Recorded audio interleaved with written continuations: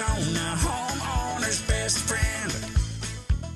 Come on around back, Arizona, Saturday morning, 8 o'clock, the outdoor living hour of Rosie on the House, your Arizona Saturday morning tradition since 1988. Here, wrapping up the month of October, we're talking urban farming. If you're following along in our annual homeowner handbook, you know we're talking about Save Those Seeds as a topic today with Farmer Greg. Good morning.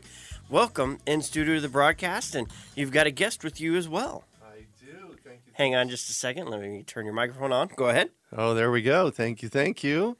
I'm here with Bill McDormand, my longtime friend and seed saver extraordinaire. And saving what seeds? Garden seeds, Oh, primarily, but all seeds. Yeah. And seed saving is really one of the most productive things that we can actually do in our garden. When I was working the urban farm, I lived there for 32 years, right near the studio here.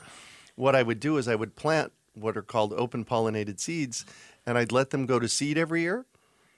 So the carrots, they would just, they'd make carrots. We'd harvest most of the carrots. We'd leave some and let them go to seed and then just spread those seeds around the yard. So that what happened over the course of the last 25 years at the urban farm was we developed what we call an old growth food forest where things would just come up. And so at any given moment, I would have 10 or 20 or 30 different things just growing wild in the yard for me to go out and harvest.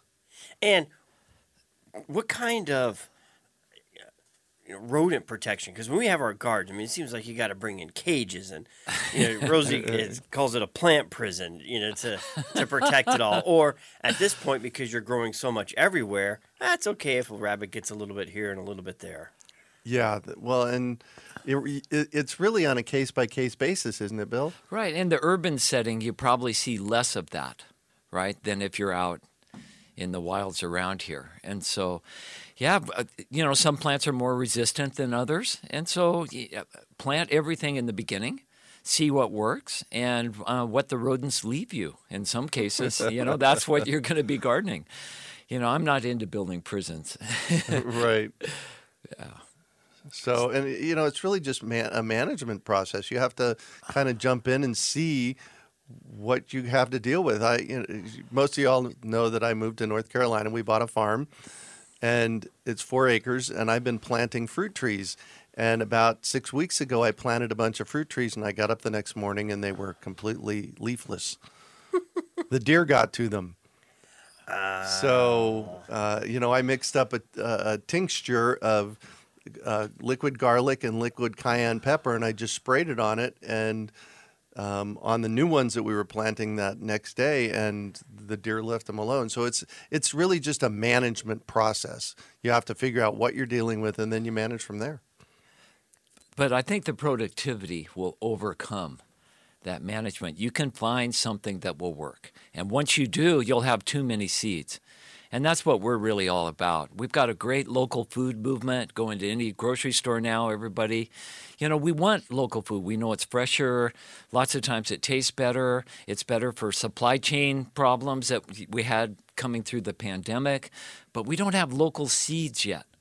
And so if we're going to have a truly resilient food economy, we need to have our own local seeds. And what we've discovered is that if you grow and save seeds here, they adapt. They start to change. They go, oh, yeah, we know what it's like to have 120, and they can pass that trait on to their offspring. And so you get things like volunteers. We've all had volunteers. They just seem to do better. Well, they've been through this process. Most of us still bring our seeds in from thousands of miles away, and they're grown in the Northeast. There's a big organic seed company up there that sells a lot of the seeds here to farmers. Some of those are even contract grown in China. So you have no idea where they're being conditioned. So once you start to condition those seeds in your own backyard, you start to see some real gains and real productivity. And then that leads to the big problem. You don't know what to do with them all. And we can talk about that later in the program. Yeah, I can't tell you how many times people email me and say, what do I do with all these seeds now? So, grow them. Right, exactly. Yeah, you can probably get enough, as an example, you can probably, if you save seeds out of your own tomato, one that you really love, And we can talk about how to do that. It's really easy. You can probably get enough seeds for your own backyard garden for the rest of your life out of one tomato. And so what's wrong with that idea? Right? Yeah. Yeah. Well, and I just want to punch home for the rest of your life. That's how abundant these things are. Yeah. You know, and Well, talk me through the process of sowing a tomato seed. Well, if you're anywhere in the world, in a restaurant or whatever, I was in Rome, and you bite into a tomato and you go, oh, that is the best tomato I've ever had. And we've all had that experience. You can just squeeze out a few of the seeds. They're wrapped in a jelly in the cavity in the tomato. On a napkin, put it in your pocket and bring them home and they'll work, okay? It's as easy as that. Let them dry out. Rosie's laughing over here, but really, truly, it's that easy. If you want to get a little bit more professional about it, what you want to do is, if you have your tomato, you want to cut it at the equator. So the stem's the North Pole, cut it at the equator, and that'll open up all those cavities. And you can squeeze out this jelly that has all the seeds. And if you put that in a jar, and usually I do 2 or 3 tomatoes so I get enough of it. If not, put a little water in there because you want to let it sit for about 3 days. And if you'll do that, a white bread mold will start to form on the top. And a yeast that is in there already will start to break down that jelly. And what you'll see is that all the good seeds will float to the bottom of your jar, and all the phlegm and light seeds that aren't fully developed will float to the top. And then it's just a matter of what we call water winnowing. You just fill the jar with water, and it separates things a lot, and you can pour out all the bad stuff. Your good seeds are on the bottom. Pour those through a sifter or a strainer, and then put that, you can turn that upside down on a paper towel or a coffee filter. And let those dry out. And then you've got seeds that have been, it's ironic, but it's what happens in nature. Those seeds are then treated for almost all the known seed-borne diseases a tomato can have. That's what that mold does. There's antibiotics in it. And so you've got professional grade seeds. You can take them down to a seed library, and there's some in Phoenix now. Oh, yeah. Seed Exchange. You could even start your own little seed company. And we've got hundreds of people doing that, little side businesses, because they've got Grandma Rosie's tomatoes, say, from way back. And now they're making them available to people again. And so it's really a fun process. And it's something we've lost. You go back a couple of generations, almost every gardener and farmer saved their own seeds. It was just part and parcel of the process. And almost everyone in their own way had a farm or garden. Right, exactly. Millions of people were doing this. And because of that, we had a lot of diversity everywhere. Everybody was saving their adapter, their own little ecosystem. And we've lost that. The United Nations figures 90% of the diversity we had in our farms and gardens as late as 1930, it's gone. It's not being planted anymore. And that diversity is what protects us against change, whether that's new diseases, extreme heat, floods, or whatever. If we have a lot of different things, some of those are going to make it, right? But if we don't have a lot of things, it's easier for us to get wiped out.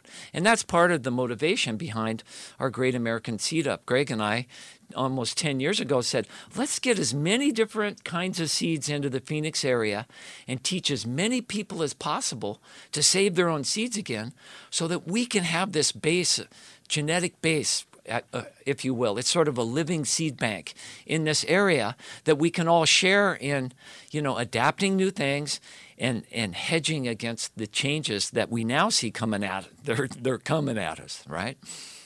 And one final thing on the tomatoes, when you got through the process and you put them on a paper towel, you let them dry. Right. Let's say I'm planning on saving those. What do I then do with them to save them? Make sure you write down the name. And if you're yeah, right. Right? And if you're older like me, write down the year. I've got these old things stacked up and I go, what year was that? And then put them in a paper envelope. The best way to store seeds is cool, dark, and dry. Okay, and we know cool now is below 80 degrees Fahrenheit. That was studies done for our trip to Mars. So most people's homes are Most people's under homes 80 are even just in the fine. summer. Right. And in the Southwest, with the humidity being so low, no problem. If you're Greg in North Carolina, you might want to put them in a jar or something, on a dry day so that you don't package them up on a rainy day or a foggy day. And most people will be fine. We used to get 90% germination on tomato seed that was 10 years old in my seed company. They're incredibly resilient. And we just stored them on shelves in a building. Just never let it get hot. You don't want them don't leave them in your car in the summer. That's probably the worst thing you could do here in Phoenix. Yeah. And 90% germination on one tomato or on the seed. Well, one tomato plant will produce how many tomatoes? And how each tomato could produce 50 to 100 seeds. And so that's what we're talking about. Pretty soon you're going to have a bag of these things, and you're going to wonder what to do with them. And there's an anxiety that comes with that. It's like, oh, I don't know what to do. And so, yeah, that's why it helps build community then. Then you start sharing them with your friends. Share one of your tomatoes that tastes really good, because you only want to save the ones that are really, really good. Yep. Right? So take some tomatoes over there and take some of the seeds and share those also. And we can get our whole neighborhoods started again on kind of the way it used to be. This is something we should probably go back to. And we can. And Yeah. that's what we're here educating we're you on doing it. and encouraging. We've got Yeah. Farmer Greg joining us in studio with Bill McDermott of Rocky Mountain Seed Company. And you guys have your Great American Seed Up going on today. Yes. Yeah. You know, one of the things I learned in I ran a small seed company for 28 years. And one of the things that I learned is that 90%, more than 90% of the cost of a packet of seeds, go down to Home Depot or whatever and get them, is the packaging and the whole system to get them here. The seeds don't cost very much in those packets. So the Great American Seed Up was founded around this idea. We let you package them. We just got big bowls of seeds for Well, people. I want to jump in here. Yeah. We use popcorn buckets in the room. So we've got this room. It's a 8,000 square foot room, and with a bunch of church tables. And each table has 3 different varieties of seeds on it. And you walk up to the bucket. You pick up the scoop, the designated scoop size. You scoop a scoop of Armenian cucumbers into a plastic bag, and you grab the card that describes it, put it in, and then you mark it on your little cheat sheet and Add the date. add the date. There you Well, go. and then I'd like a scoop for the Ben Franklin tree. Oh, right.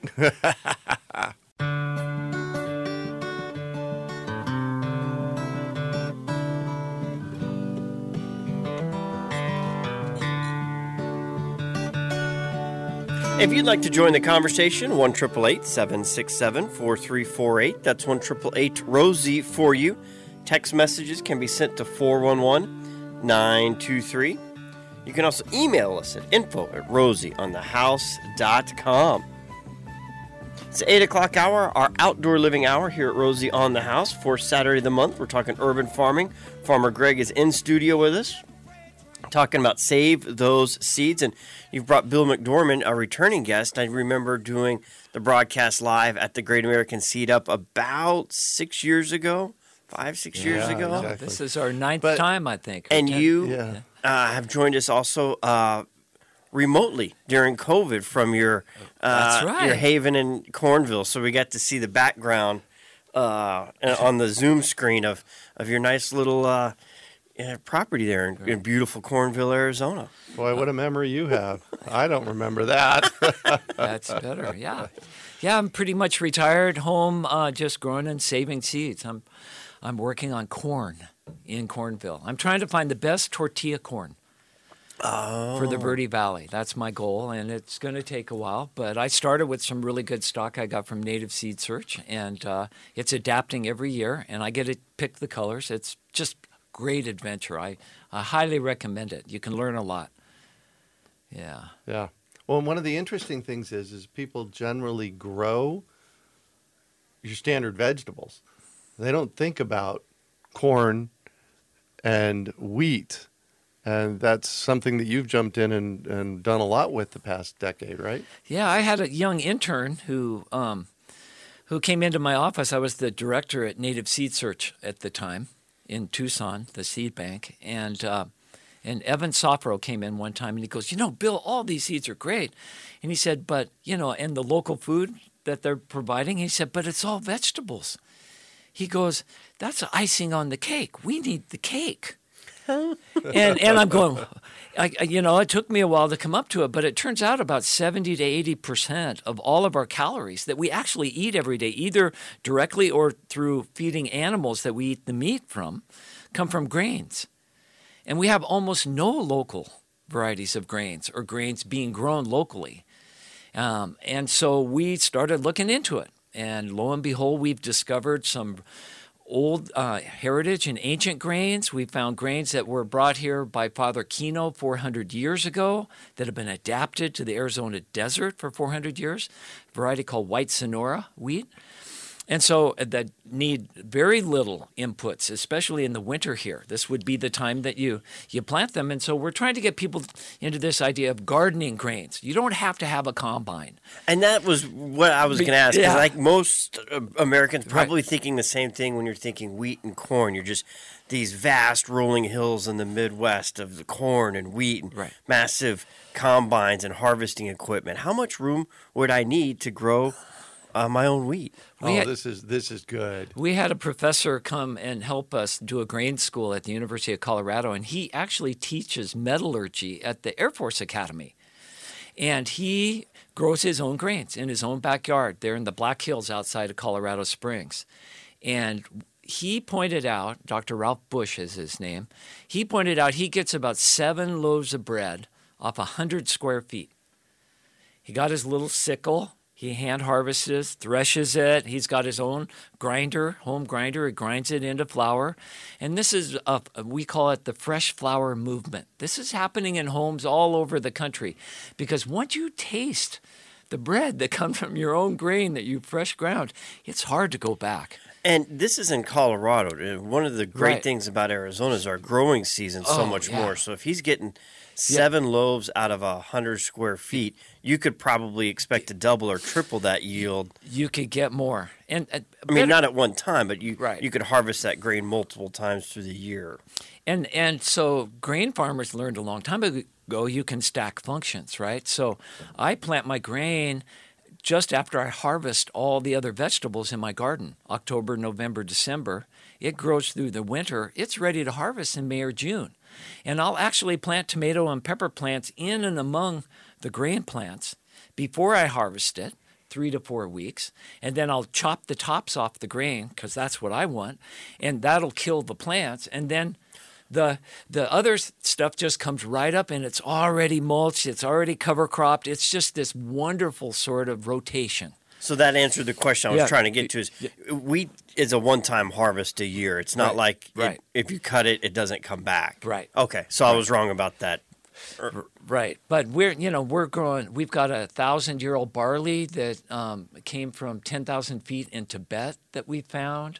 We're growing einkorn, which ein means one, corn Korn means grain. The first grain. It's a 14,000-year-old wild grass with about 17% more protein, lots more minerals and vitamins. It's a superfood in a way.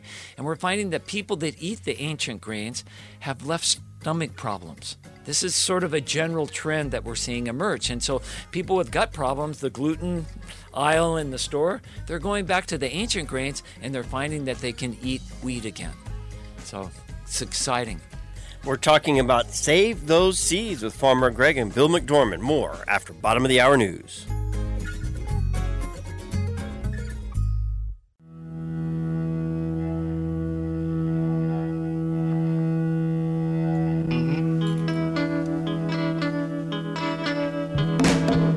Making our way through another beautiful Arizona Saturday morning here at Rosie on the House. The Outdoor Living Hour with Farmer Greg and guest Bill McDormand talking Save Those Seeds. Now, before we get to the next talking point, which I really like, the 5 easiest seeds to save, the Great American Seed Up is going on today, but where is it? It is. It's at North Phoenix Baptist Church. That's 5757 North Central. We're in their big fellowship hall. It's on the east side of campus, kind of right in the middle. And in the presence of the Uptown Phoenix Farmers Market, which, by the way, is one of the best farmers markets in the country.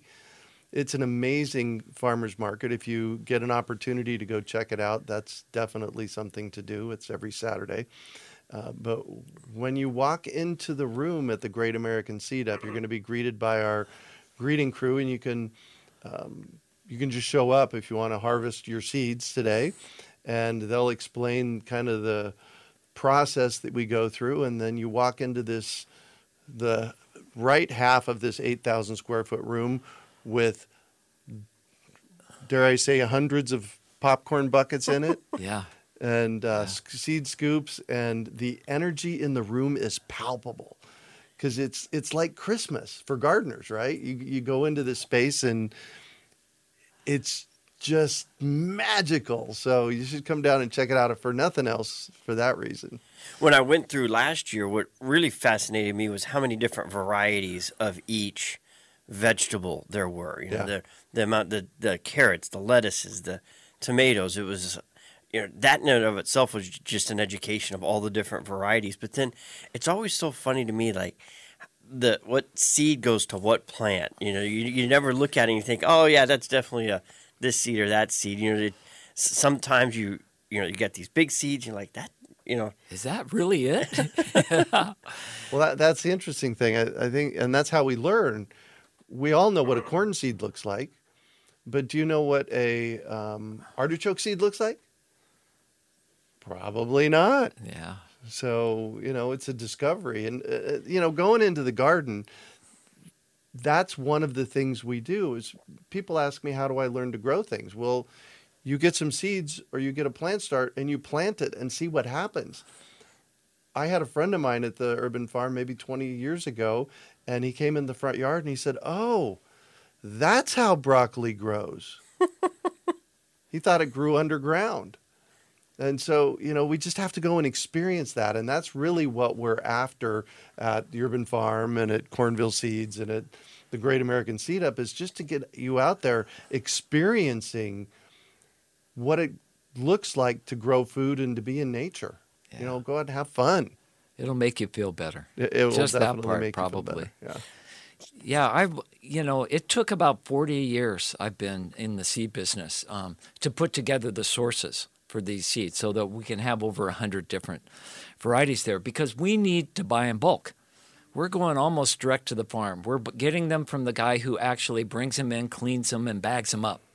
So this is as close as you can get to the source. And so for us to get enough to pull off the seed up, we've got to, we had to search around, and it's taken quite a while to do that. But if you come, you'll see old friends. If you've gardened, you'll see Scarlet Nance carrots. You'll see black-seeded Simpson lettuce. These are what we call the great land races.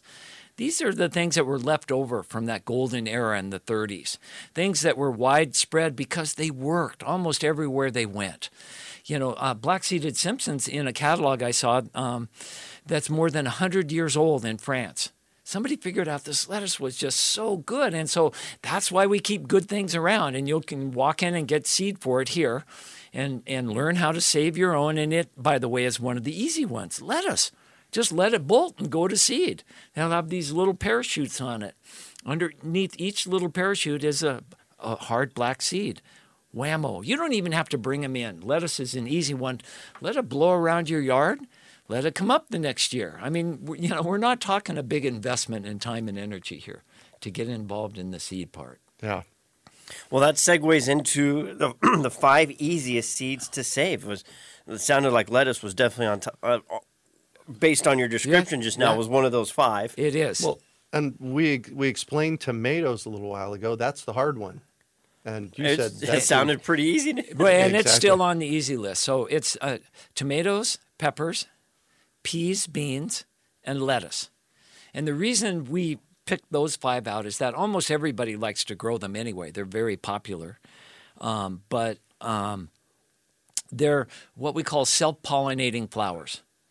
You don't have to get into genetics and understand a lot. It doesn't have to be complicated to save seeds. It does if you're an industrial farmer and you need uniformity and predictability in your crops.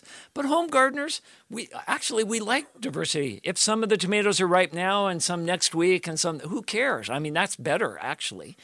And so we don't have to worry about any of those rules. The only rule you need if you're going to save your own seeds is save from the ones you really like.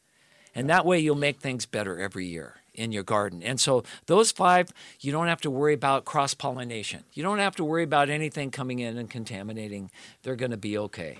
Well, and I love this story that you tell about a woman that walked into Native Seed Search once looking for beans to plant. Why don't you tell that?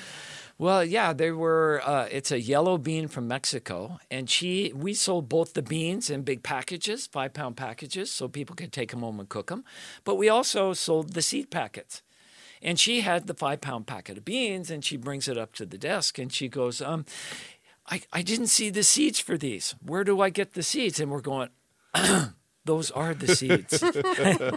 And I think we forget this. The beans and peas are easy. They are the seeds. Yeah. Lettuce, little things up the top. Tomatoes, we talked about how you squeeze out the gel. And peppers, just let them dry out and get the seeds. Nothing could be easier. Now, I've started potatoes before. Yeah. And just with an existing potato. Is a potato just a big seed itself? Because you can cut it, stick it in the ground, and it roots and grows. No, potatoes are interesting, and it's a good lesson for us. They're actually in the tomato family, and they have flowers that look a lot like tomato flowers, and they have little fruits that look like little teeny tomatoes, and inside those are seeds. The problem is, if you've ever let them go too long in your pantry, you know exactly what Bill's talking about. Yeah. Or in your yard if you forget to harvest a potato or whatever. The problem is, if you planted those seeds, you wouldn't get the same kind of potato. They've probably been crossed or will represent a different set of genetics. The only way to make sure that you get the same potato year after year is to plant either a part of that potato or one of them in your garden. And that's how we do potatoes. We need, industry needs that uniformity and predictability, and so that's what they do. I mean, if you want to have fun at home, let them flower and go to seed and plant some of those seeds and see what you get.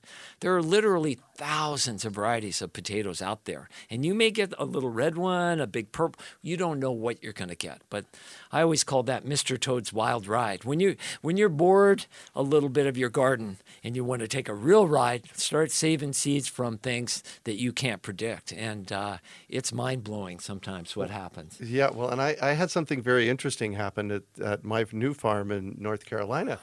When we moved there, I immediately started worm composting, and so we took all of our kitchen scraps and put them in the worm bin. And this past summer, I harvested those worm castings, the worm poop, and I put it in every fruit tree hole that I planted.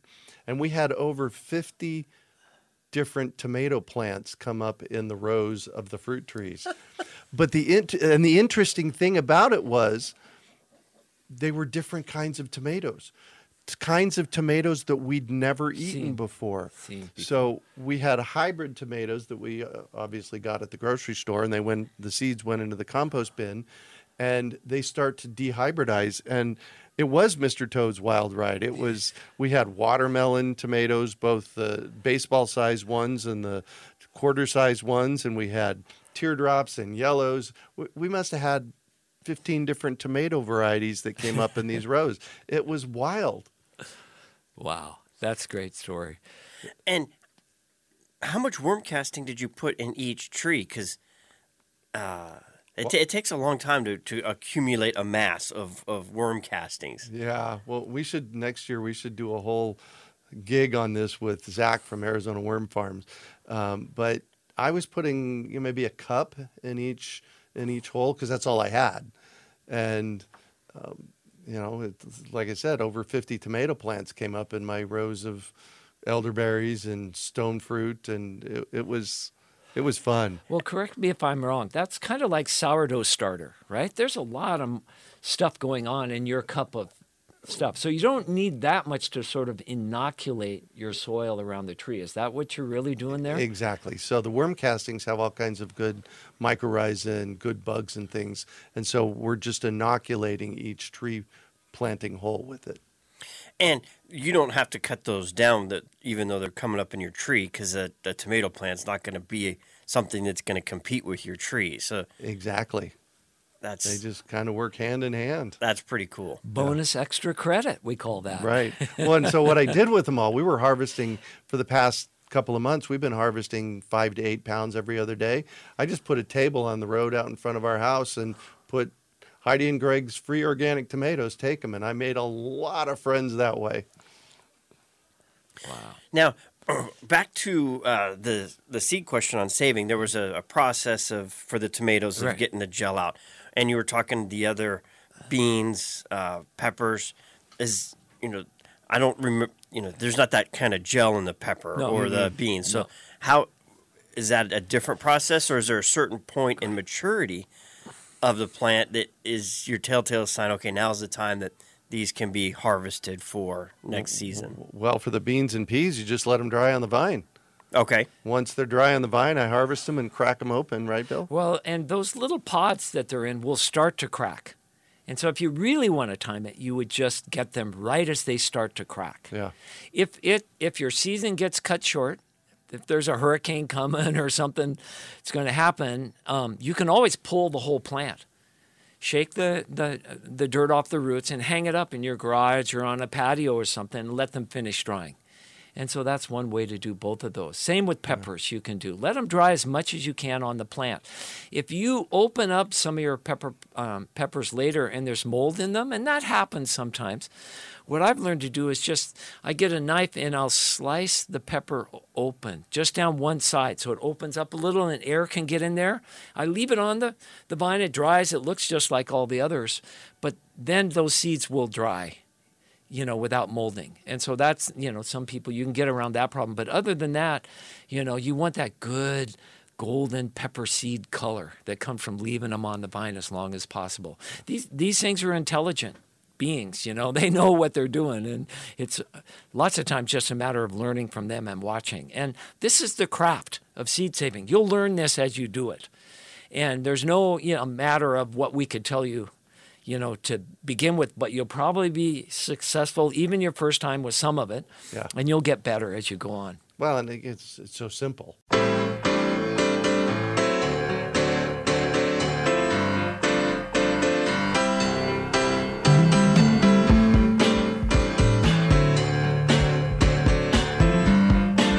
Final segment here in the Outdoor Living Hour, talking Save Those Seeds with Farmer Greg of the Urban Farm. And Bill McDorman, your website is seedsave.org, but most importantly, for this weekend, you've got the Great American Seed Up. If you're listening to this on the podcast, just follow either one of those websites for information on next year, because this is your 10th year. This is our ninth year, so next year will be the 10 year. Yeah, next year will be our 10th year, and it's greatamericanseedup.org is where you can find it. And here's the cool thing. If you're listening to this on the podcast, when the pandemic hit, we had to figure out, how do we get seeds to people? So Bill's wife, came up with this idea called the Seed Up in a Box.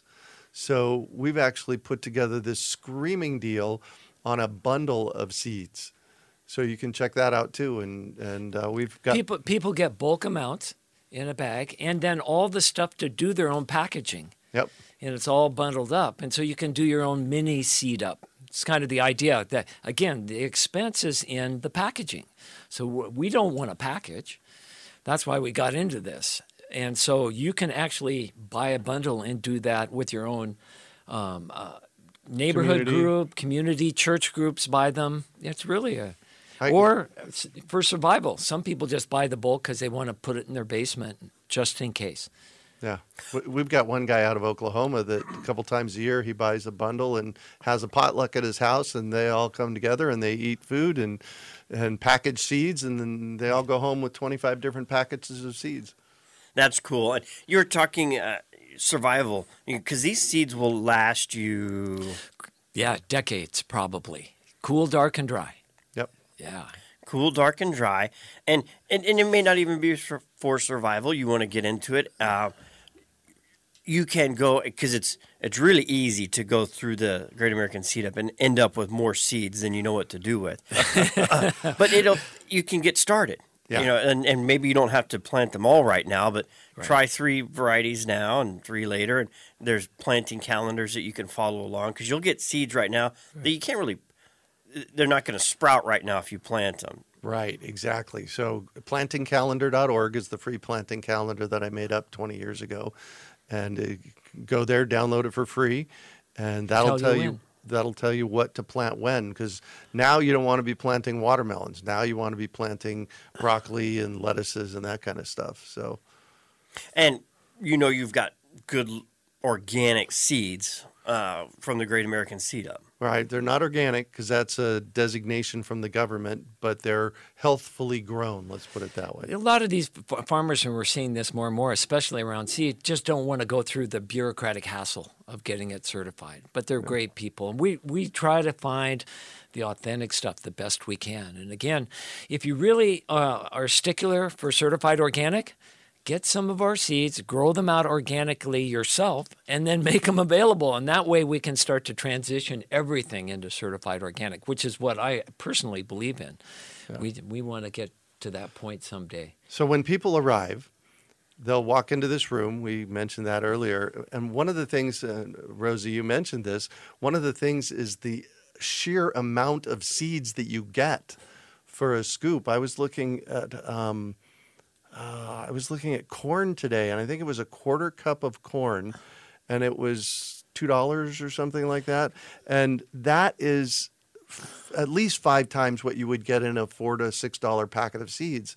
So by joining us today, you're going to get education, because the entry cost includes all kinds of classes that we've given over the time, and it's all online, so you can go visit that. So you get education, and then you get this amazing seed selection that when you go through the space, if you spend, let's just say $40, you probably have enough seeds to last you the rest of your life.